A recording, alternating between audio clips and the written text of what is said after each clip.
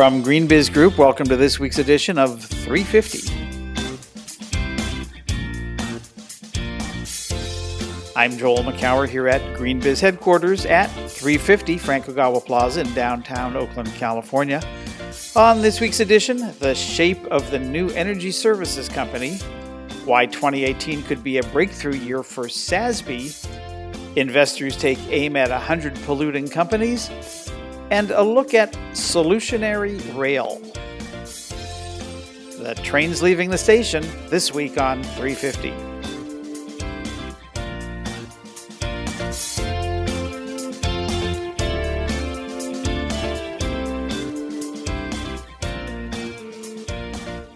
It's December 15th, 2017. Welcome to this week's episode of GreenBiz 350. Joining me is editorial director Heather Clancy. Heather. Hello from chilly, New Jersey. It finally snowed and it's cold and I actually have my heat on. It's beginning to look a lot like Christmas. Yes, it is. Yeah, well, we're suffering fires out here in California. We're several hundred miles away from the LA ones, but we had some in the Oakland Hills on Tuesday morning. It was a little scary. A couple houses burned, and that's where the big firestorm of 1991 happened. And so it's not good. Someone said it's the new normal, but someone else said, well, we don't even know what normal looks like anymore because things are getting so wonky. There was news this week that the permafrost in the Arctic was melting at a faster rate than anyone expected. It's just, we're in for a wild ride, and I don't mean that in a good way. Challenging times in that regard. Challenging times in that regard. We had some interesting people traveling to Paris this week, right? We couldn't make it, but quite the celebrity group show for One Planet Summit.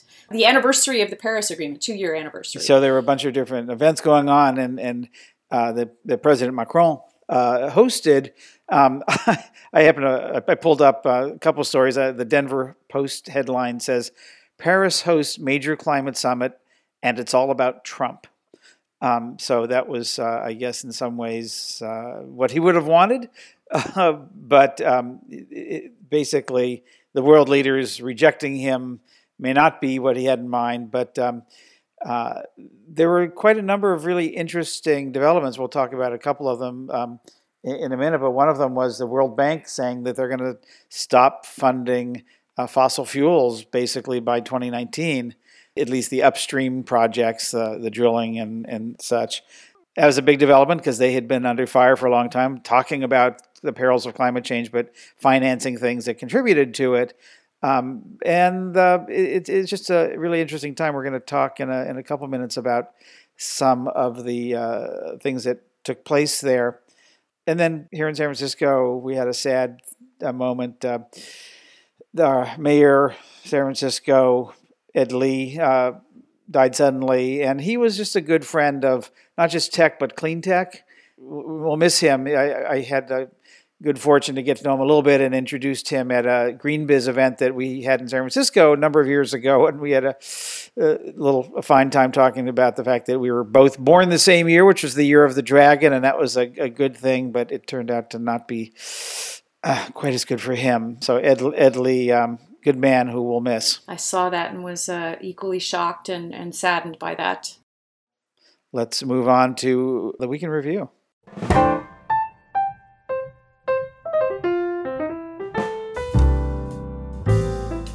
So this week we're going to talk about money and investing because that was the theme in Paris. A lot going on. I already mentioned the World Bank's announcement, one of several different things. In addition to what was going on in Paris, we had a piece you wrote, Heather, on SASB, the Sustainability Accounting Standards Board, and something we've talked about over the years, but we haven't talked about in a while. So what's going on with them? So first of all, it was just like a perfect week for me to sit down and think about this story. I attended the symposium the SASB group had at the end of November in New York, and it was a second annual symposium and really meant to drive basically mainstream interest in the code that they're getting ready to finalize here in early 2018. They've got a big movement going on around sector-specific reporting metrics. So, for example, if you're in a shipping company or you would have certain, like someone like a UPS, you would have certain delivery metrics that you're declaring. If you're an aviation company like JetBlue, you would declare certain metrics regarding jet fuel and your emissions per flight, or as well as what you have in the pipeline, if you will, and back in the inventory. And the thing that really struck me, so that this is a gathering of about 300 people from all over the map, right? So corporate secretaries and those responsible for creating the reports for the SEC and sort of the core financial reports, right? And that's what really the Sustainability Accounting Standards Board is all about.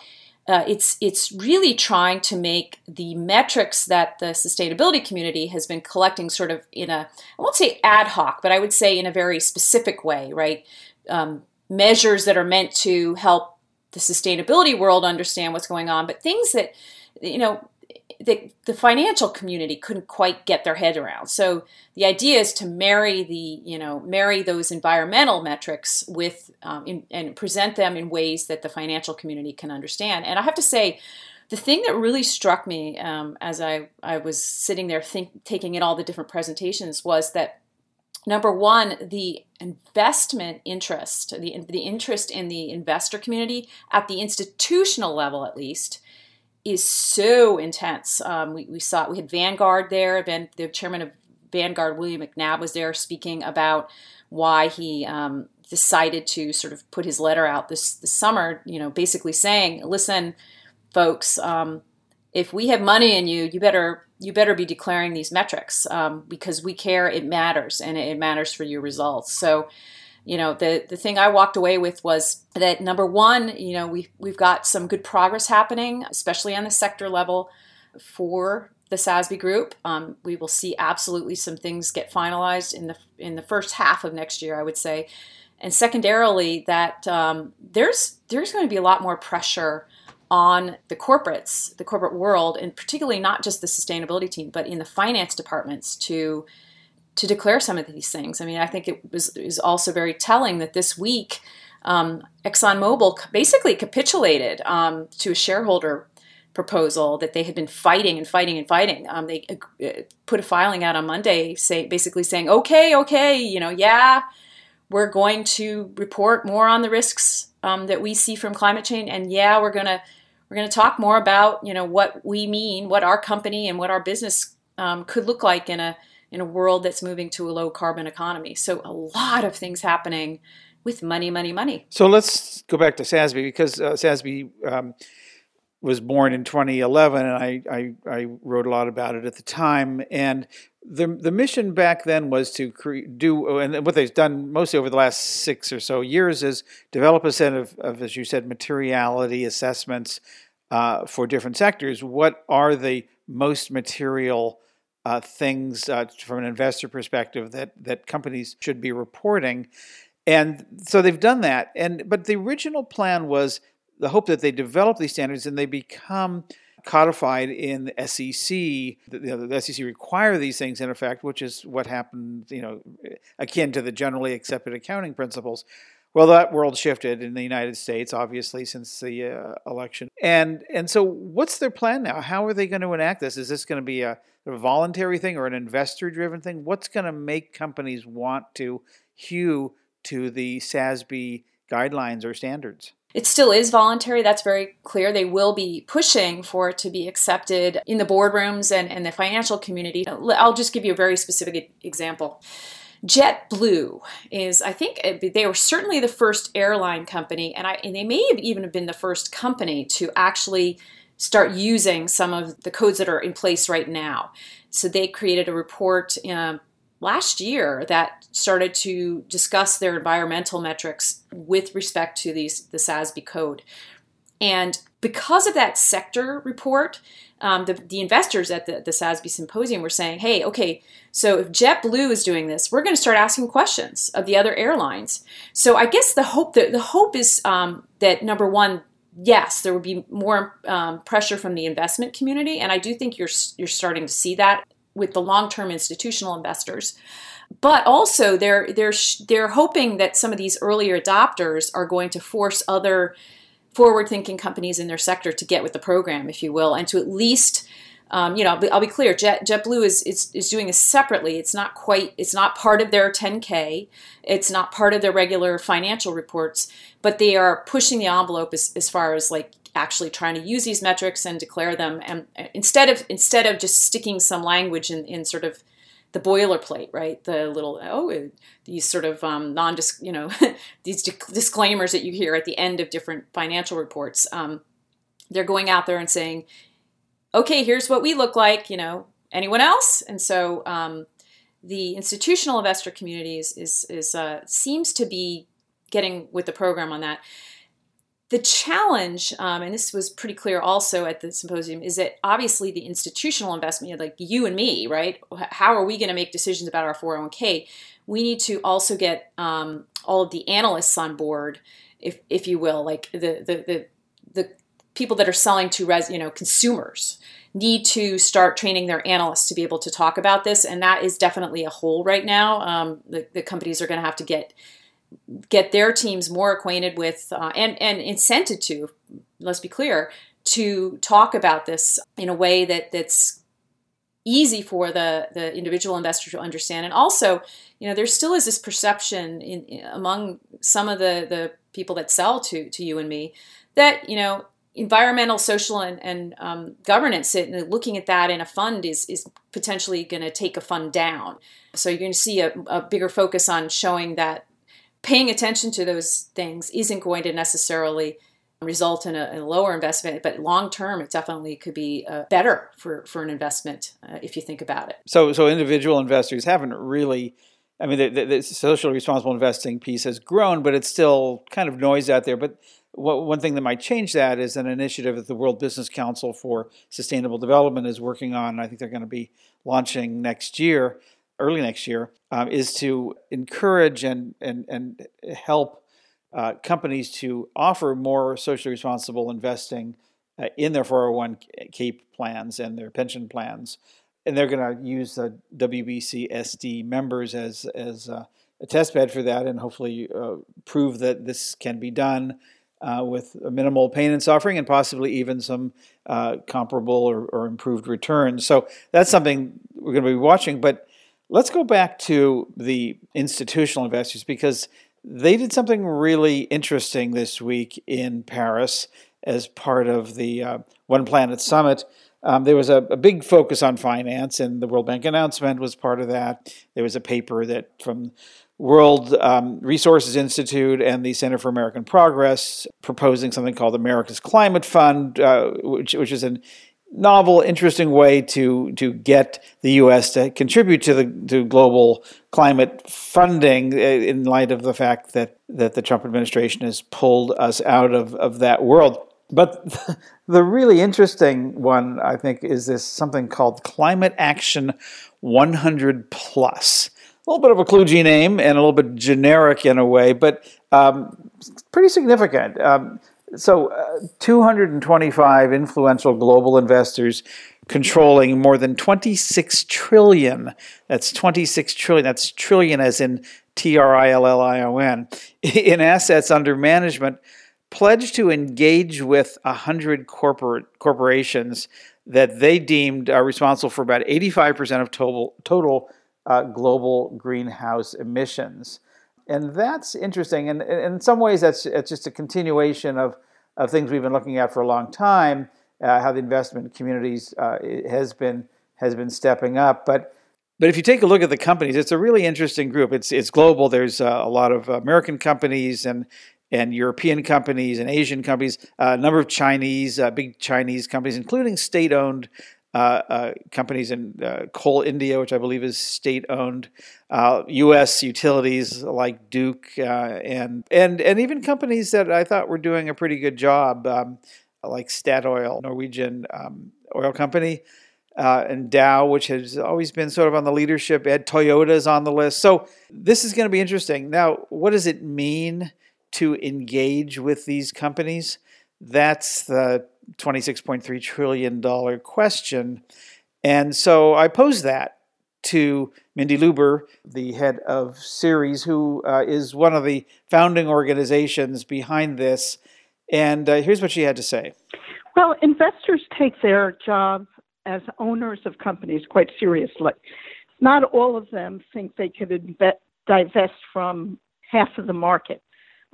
They own companies that have a carbon footprint, and they want that to change. They also believe as investors that companies who are not addressing climate change in a comprehensive, responsible way are not well-managed companies.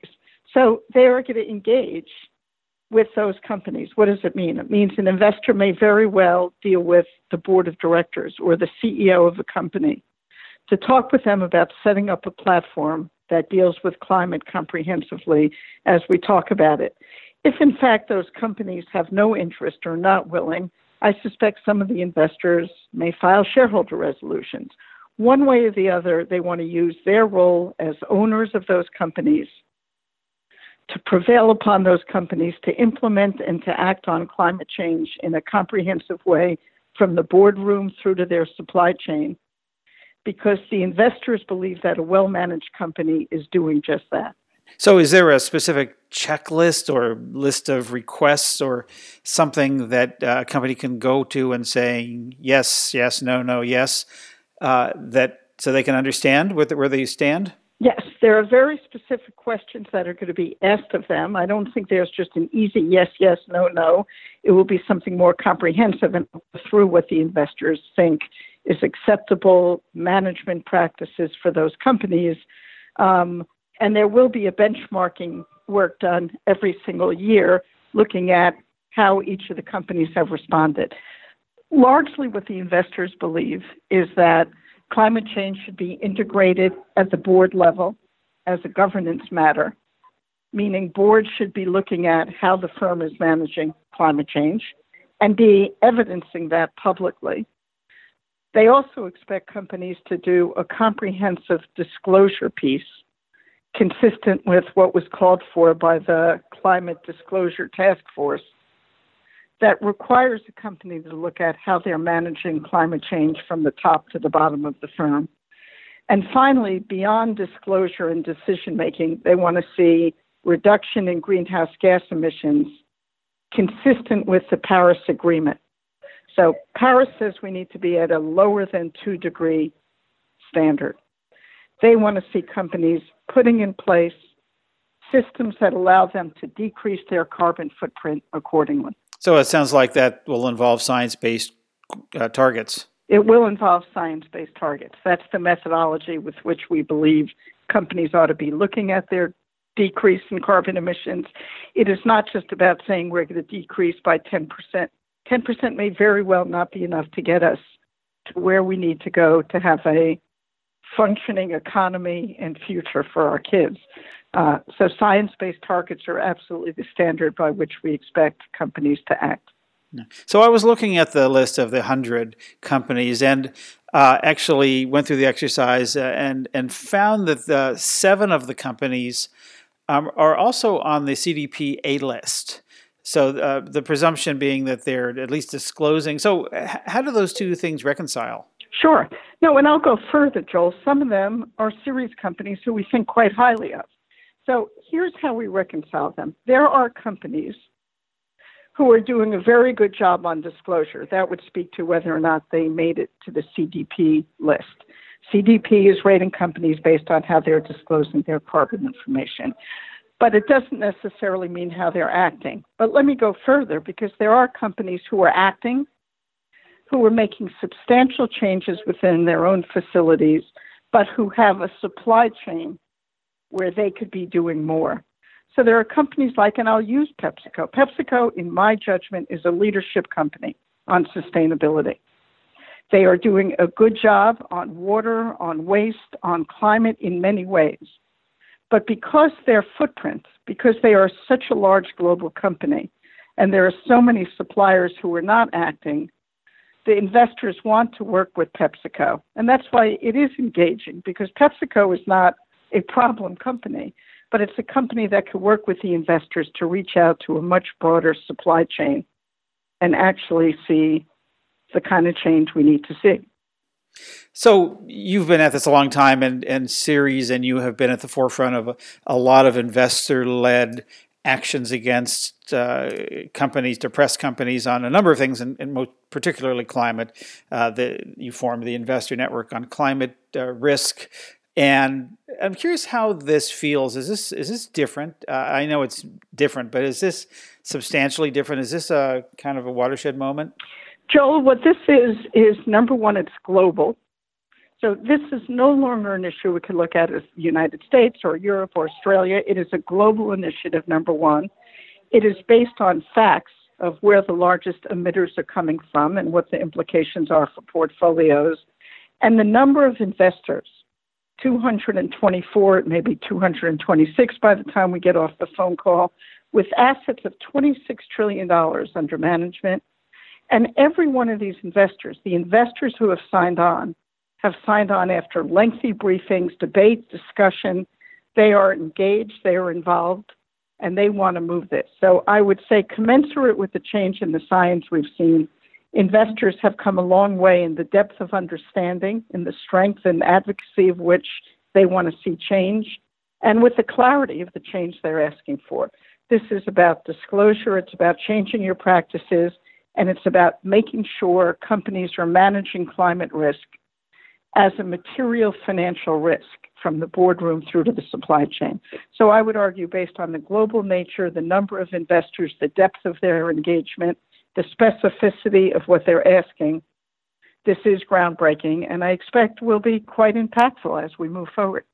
Mindy Luber, CEO and president of Ceres. Thanks for talking to me. Great. Thanks, Joel.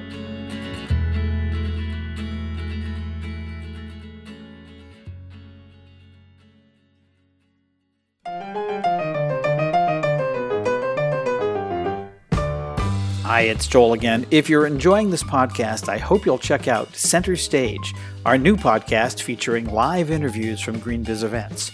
You'll find conversations with notables like Paul Hawken, Annie Leonard, Janet Napolitano, and executives from a wide range of companies. Check it out. Go to greenbiz.com/centerstage or wherever you get your podcasts. This week, GreenBiz senior writer Cassandra Sweet wrote a piece about companies competing to offer diverse energy services, energy service companies, or ESCOs. So, Cassandra, welcome. Why did you decide to look into energy service companies now? What's going on? Hi, Joel. Well, I decided to look into energy service companies to see kind of what is the latest with companies that have a lot of commercial properties, use a lot of energy, and how some of these energy service companies are using new technologies to help companies who want to cut their utility bills and also reach their sustainability goals. Maybe we should step back for a second and just give a little background on what an ESCO is. Is there a sort of a classic definition? Yeah, the classic definition is a company that comes in and figures out how to cut a company or government organization's energy usage. They traditionally would come in and figure out what kind of lighting and equipment you need to get replaced to use less electricity. And it kind of would end there, although they also have systems that help your building manage these energy efficient appliances and other equipment.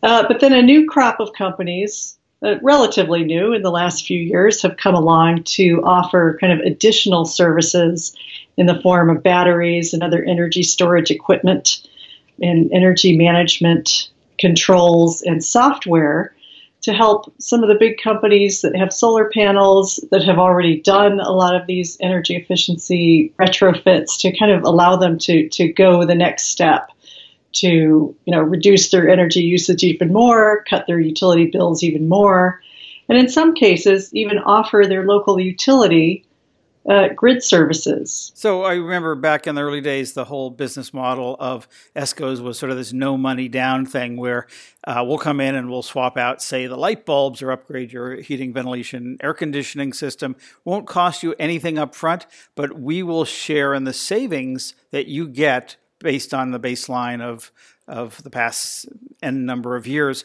take all the risk and we'll share in the upside. Is that still what's going on? Is that still the model?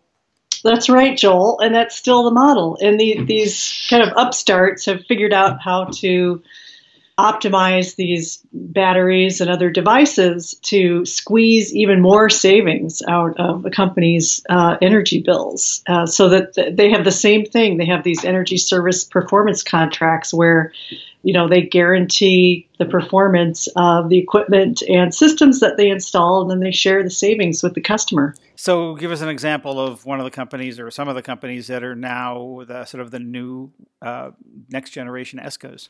So, I spoke with Susan Kennedy, who's the CEO of Advanced Microgrid Solutions. It's one of the newer companies, and it offers these types of services through batteries such as the Tesla batteries, and Advanced Microgrid Solutions own software components to help big companies like Walmart and Irvine Company. And they're working with some of the universities in Southern California to limit the amount of power that they buy from their utility, and also kind of give them a lot of flexibility with just their power usage. They can sell some of the services that they can do now with these batteries back to the grid.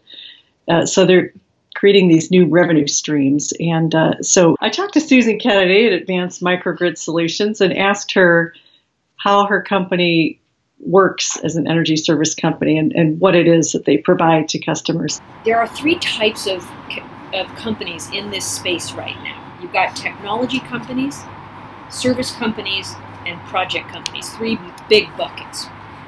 In technology companies, you've got batteries, solar, fuel cells, and other distributed generation, microgrids, kind of the hardware, software, technology, pure technology companies. The old ESCO model is the energy services world. They were providing services like demand response, energy efficiency, energy management, and there are a ton of companies in this space, billions of dollars, and deep knowledge in the energy services space based upon this old ESCO model. And then project companies are the ones that finance, build, own, operate assets, right? So under the old ESCO model, energy services didn't involve a lot of distributed generation, the solar, the storage, and the load control technologies that involve on-site generation. It was more about energy data, diagnostics, tariff billing, understanding all the complexity in terms of the using these the energy data and analytics and diagnostic pieces. Mm-hmm. You have to understand the tariffs. You have to understand utility programs and energy management systems and stuff like that. They were load control technologies that turned your HVAC systems on and off. They were very kind of capital light technology plays.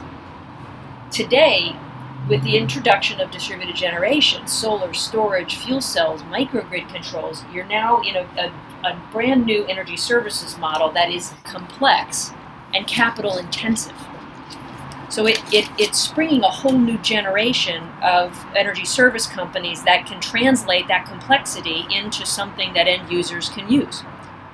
And what we're seeing is that there's three levels of complexity that make it a challenging transaction. So you've got the technology complexity. Just adding batteries and solar together creates a technology complexity that the end-use customer doesn't necessarily have. They're dependent upon the company who's selling them the product to figure out how much solar do I need, how much battery storage, what kind of battery storage, the software, the firmware, the performance of that battery. There's a lot of performance risk in that technology. So, and these are capital intensive. So buying a battery is not the same as buying, installing some software with an ROI of 2 to 3 years because I'm going to get it back in energy savings. Now it's a big deal. I'm going to be putting in solar storage or a microgrid control or something that has not only capital outlay requirements but performance risk, vendor contracts, O&M contracts. Very complex on the building side. Plus, you have software. Yeah. Plus, right? There's software in every layer there.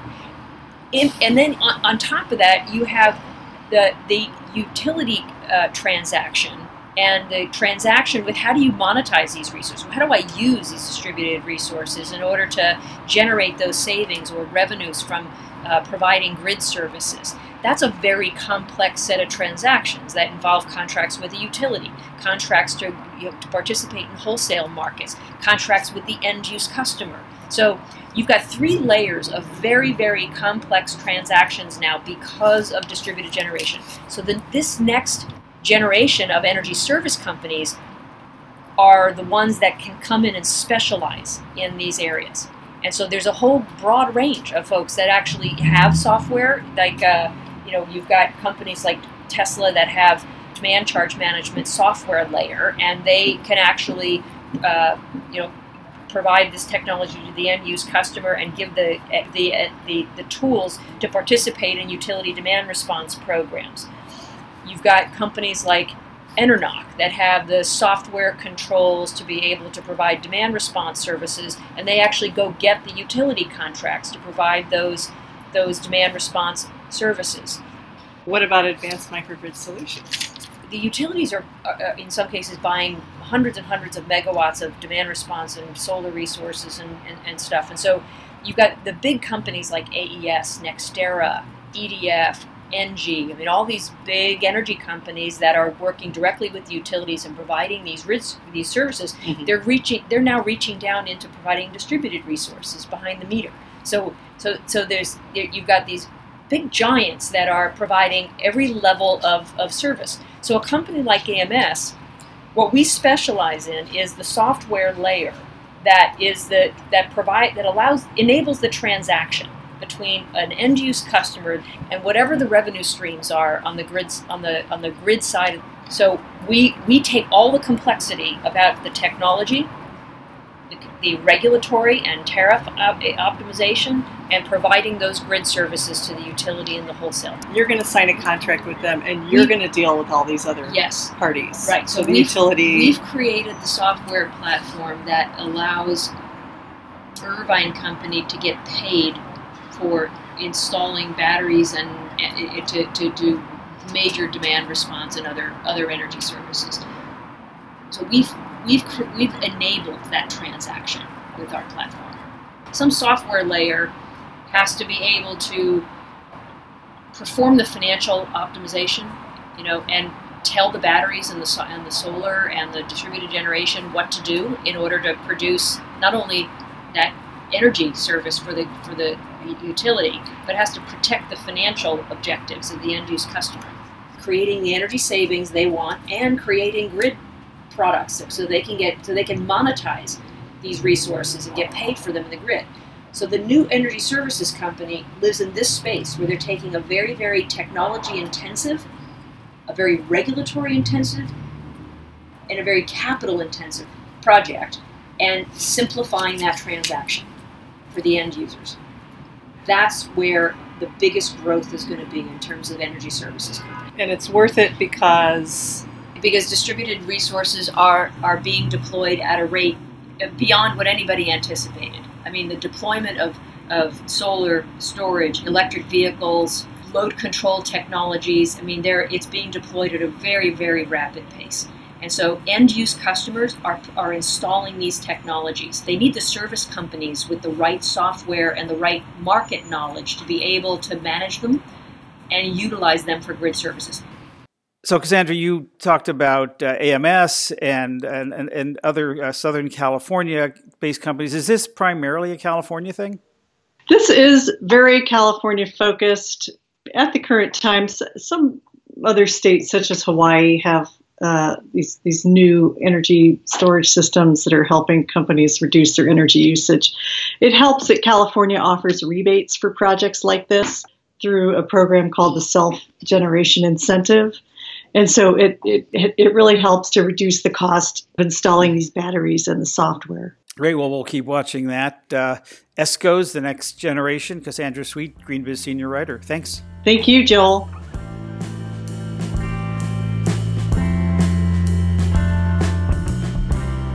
Finally, this week, you may be hearing more and more about the electrification of everything. I've even posited something I'm calling the first law of decarbonization, Anything that can be electrified will be.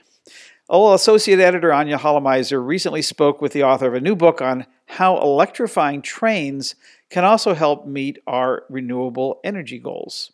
Here's Anya. We're all aboard for renewable energy going into next year. And here we have Bill Moyer, the writer of The Solutionary Rail, a new book that discusses why a clean, modernized, high-speed rail network can help the transition towards a renewable energy future.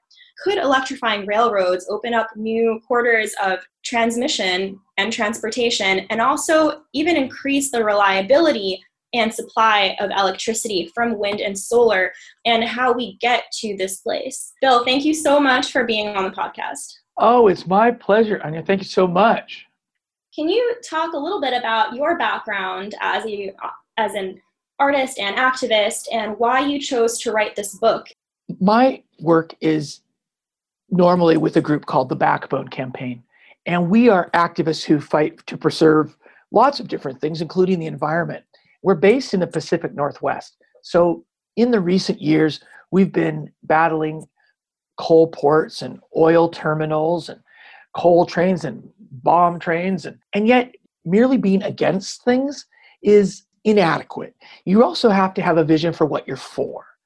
And it so happened that in our discussions with people around this region, including railroad labor folks, that we were challenged to green a 2008 Northern Corridor modernization paper. The Northern Corridor is the rail corridor from the Pacific Northwest to Chicago. So for 3 years, I worked with a group of technical experts and a really wonderful team of people who patiently educated me into the realm of rail transportation and renewable energy generation and transmission. And we started to learn how railroads don't just connect places, they connect communities and various interests. So people who are concerned about the diesel impacts of intermodal freight in urban communities, and folks who are concerned about renewable energy transmission from rural places, or economic development in rural communities, or the environment or the climate, or labor rights for truckers and for railroad workers, they all have a common interest in a better intermodal transportation system. And why is this such a timely and important thing to discuss now? Well, clearly people are concerned about the climate and the environment. That's one piece. Another piece is that I think there's a level of inevitability about rail electrification and electrification of our transport infrastructure because the rest of the world is doing it already. And thirdly, we're trying to solve the problem of renewable energy supply and how to deal with the problems of getting renewable energy from the place it is generated to the communities that utilize it. And also to balance out that system and to deal with the variability of renewable energy. So Solutionary Rail approaches this by saying, instead of bailing out the railroad companies, let's actually go into a very mindful process of reorganizing this transportation infrastructure. Let's work together to solve multiple problems at the same time. Let's utilize and partner with the owners of these private rights of way by putting a publicly owned electrification and transmission infrastructure above them, so that we can help the railroad companies shift and make that investment in the infrastructure that's corridor by corridor, and that utilizes that airspace above the railroad rights of way to transmit renewable energy from the rural places that are wind-rich and solar-rich in this country.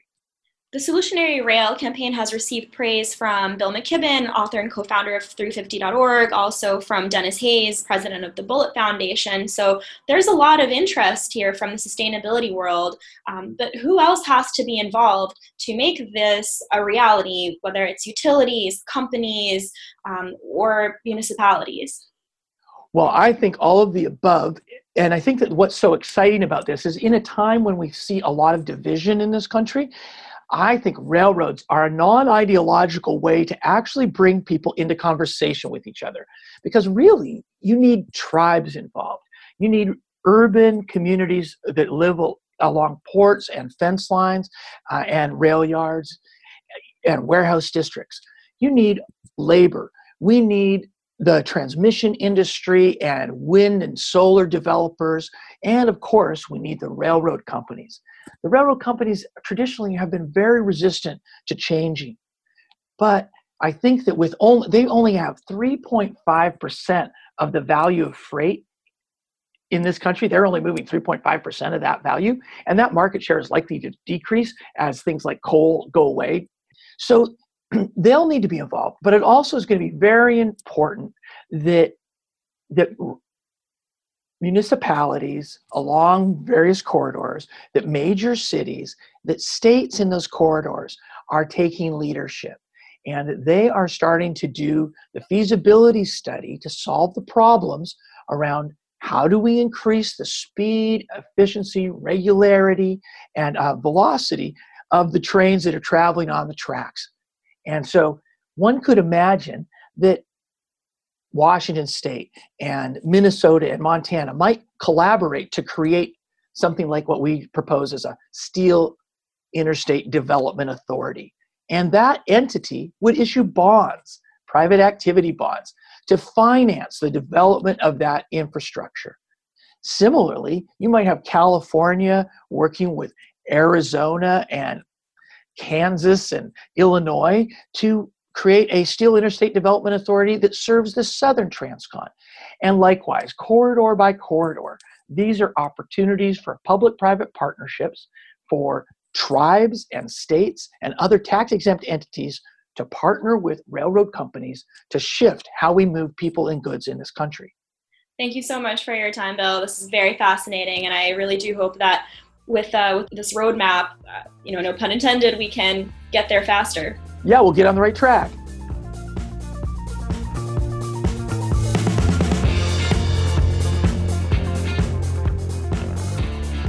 And that's our 350 podcast for this week.